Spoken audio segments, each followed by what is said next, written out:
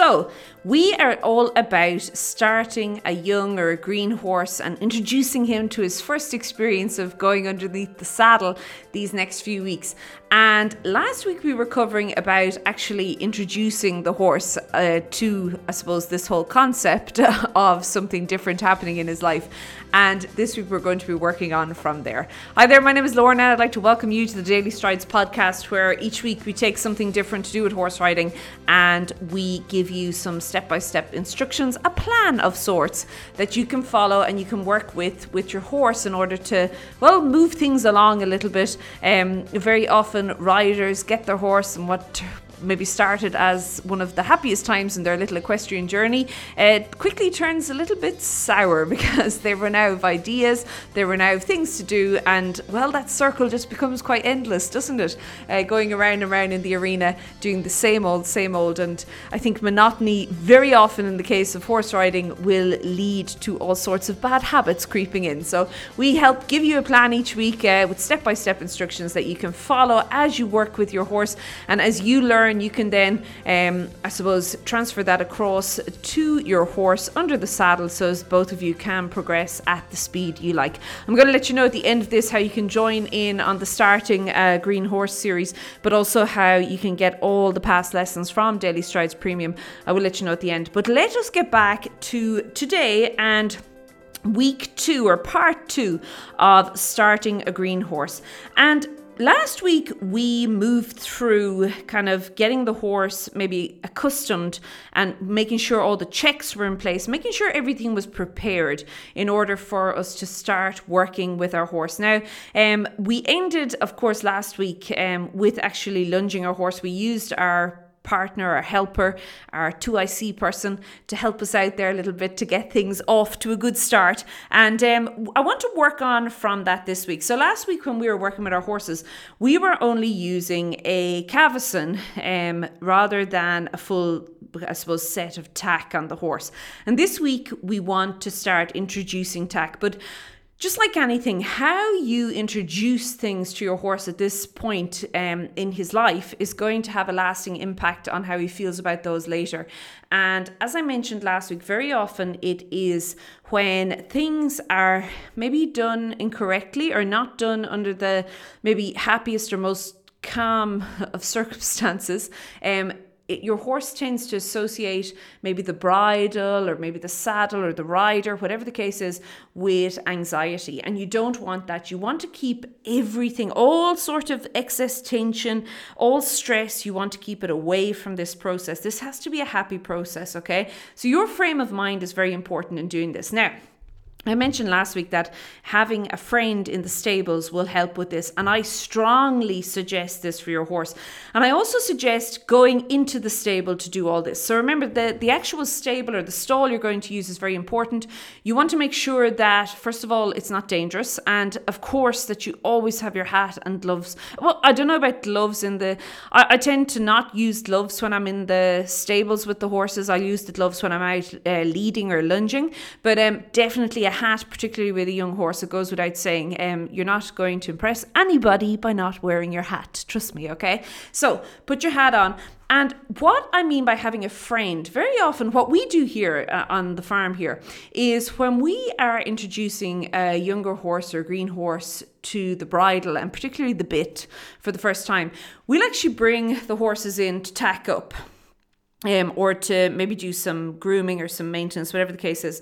And that horse comes in as well. And his friends are beside him in the stable. So they're all together, they're all happy.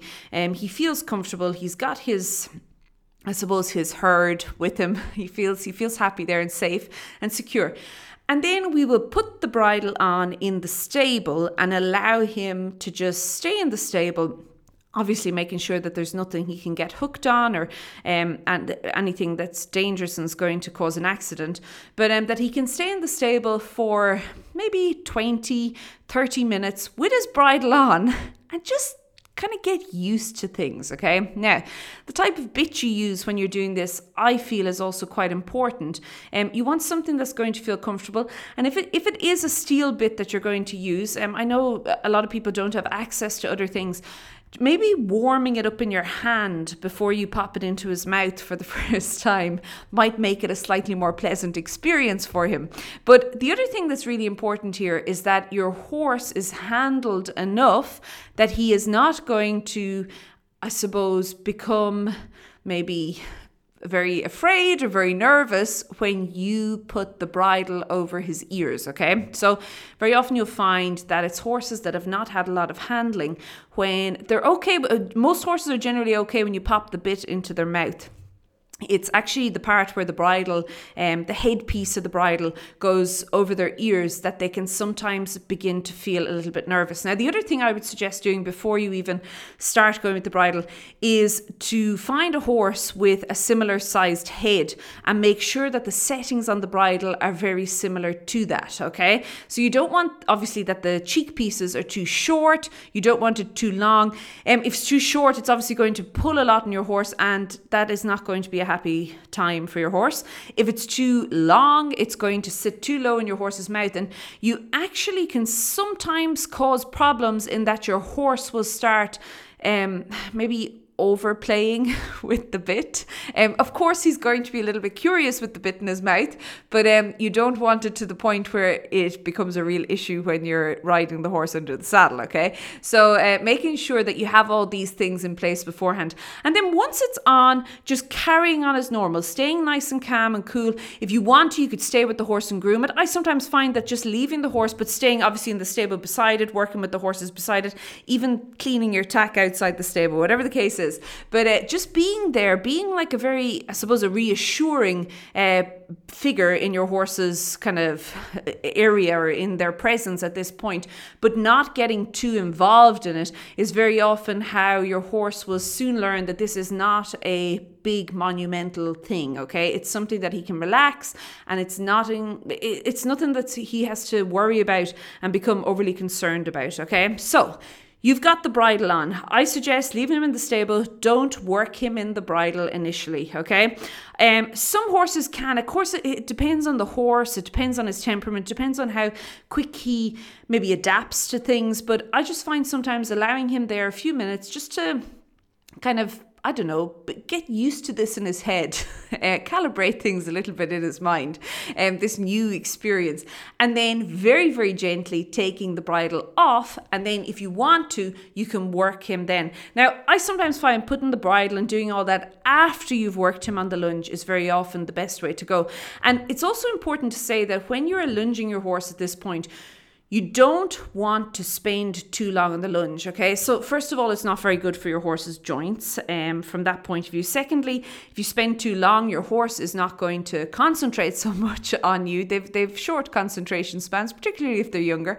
And you're going to end up, that's where maybe a little bit of, well, what do we say, idleness and unresponsiveness can creep into the training, which you don't want to allow to happen.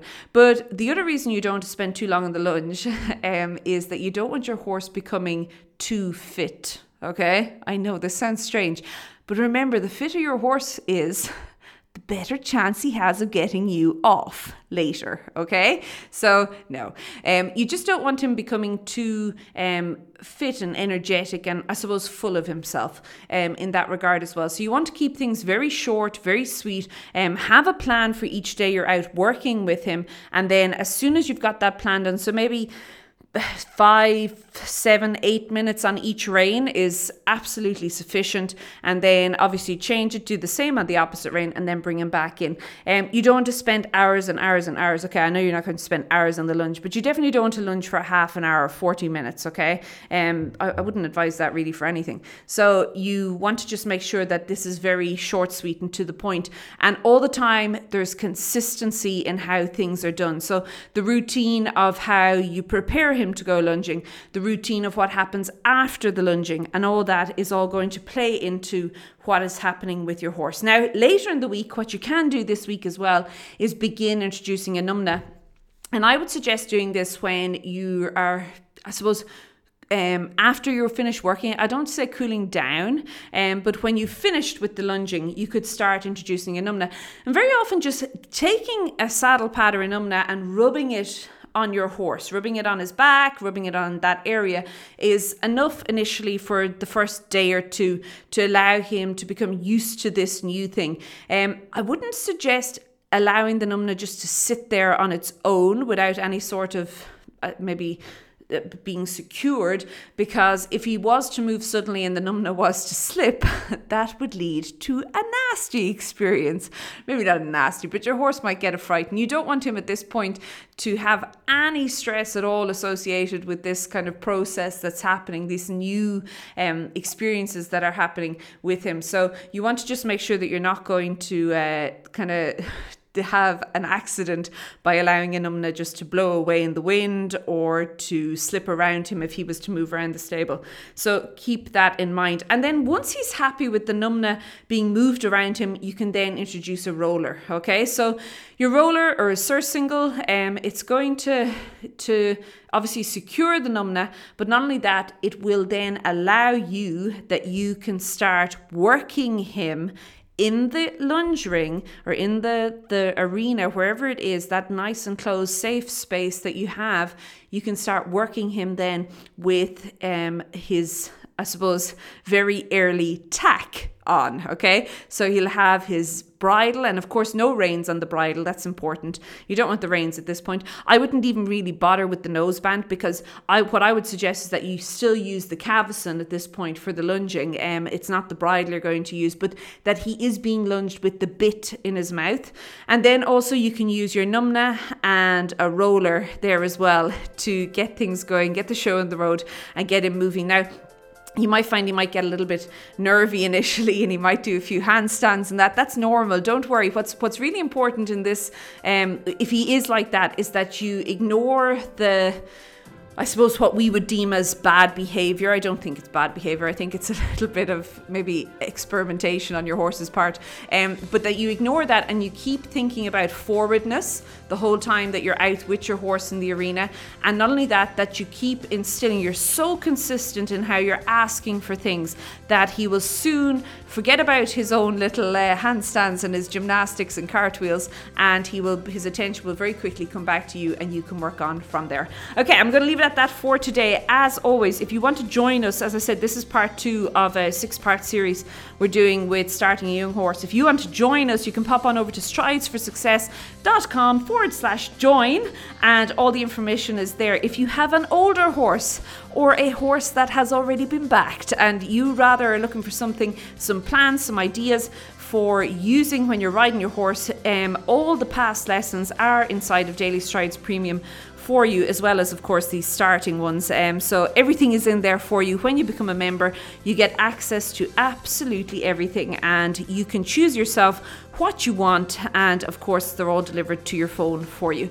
Okay, I'm going to leave it at that. I hope you have a really, really super week. If you are working with a young horse, you are more than welcome to drop me an email. Let me know how it's going. It's Lorna, Lorna, at stridesforsuccess.com. I love hearing from you guys. Okay, keep well, and I'll chat to you soon. Bye.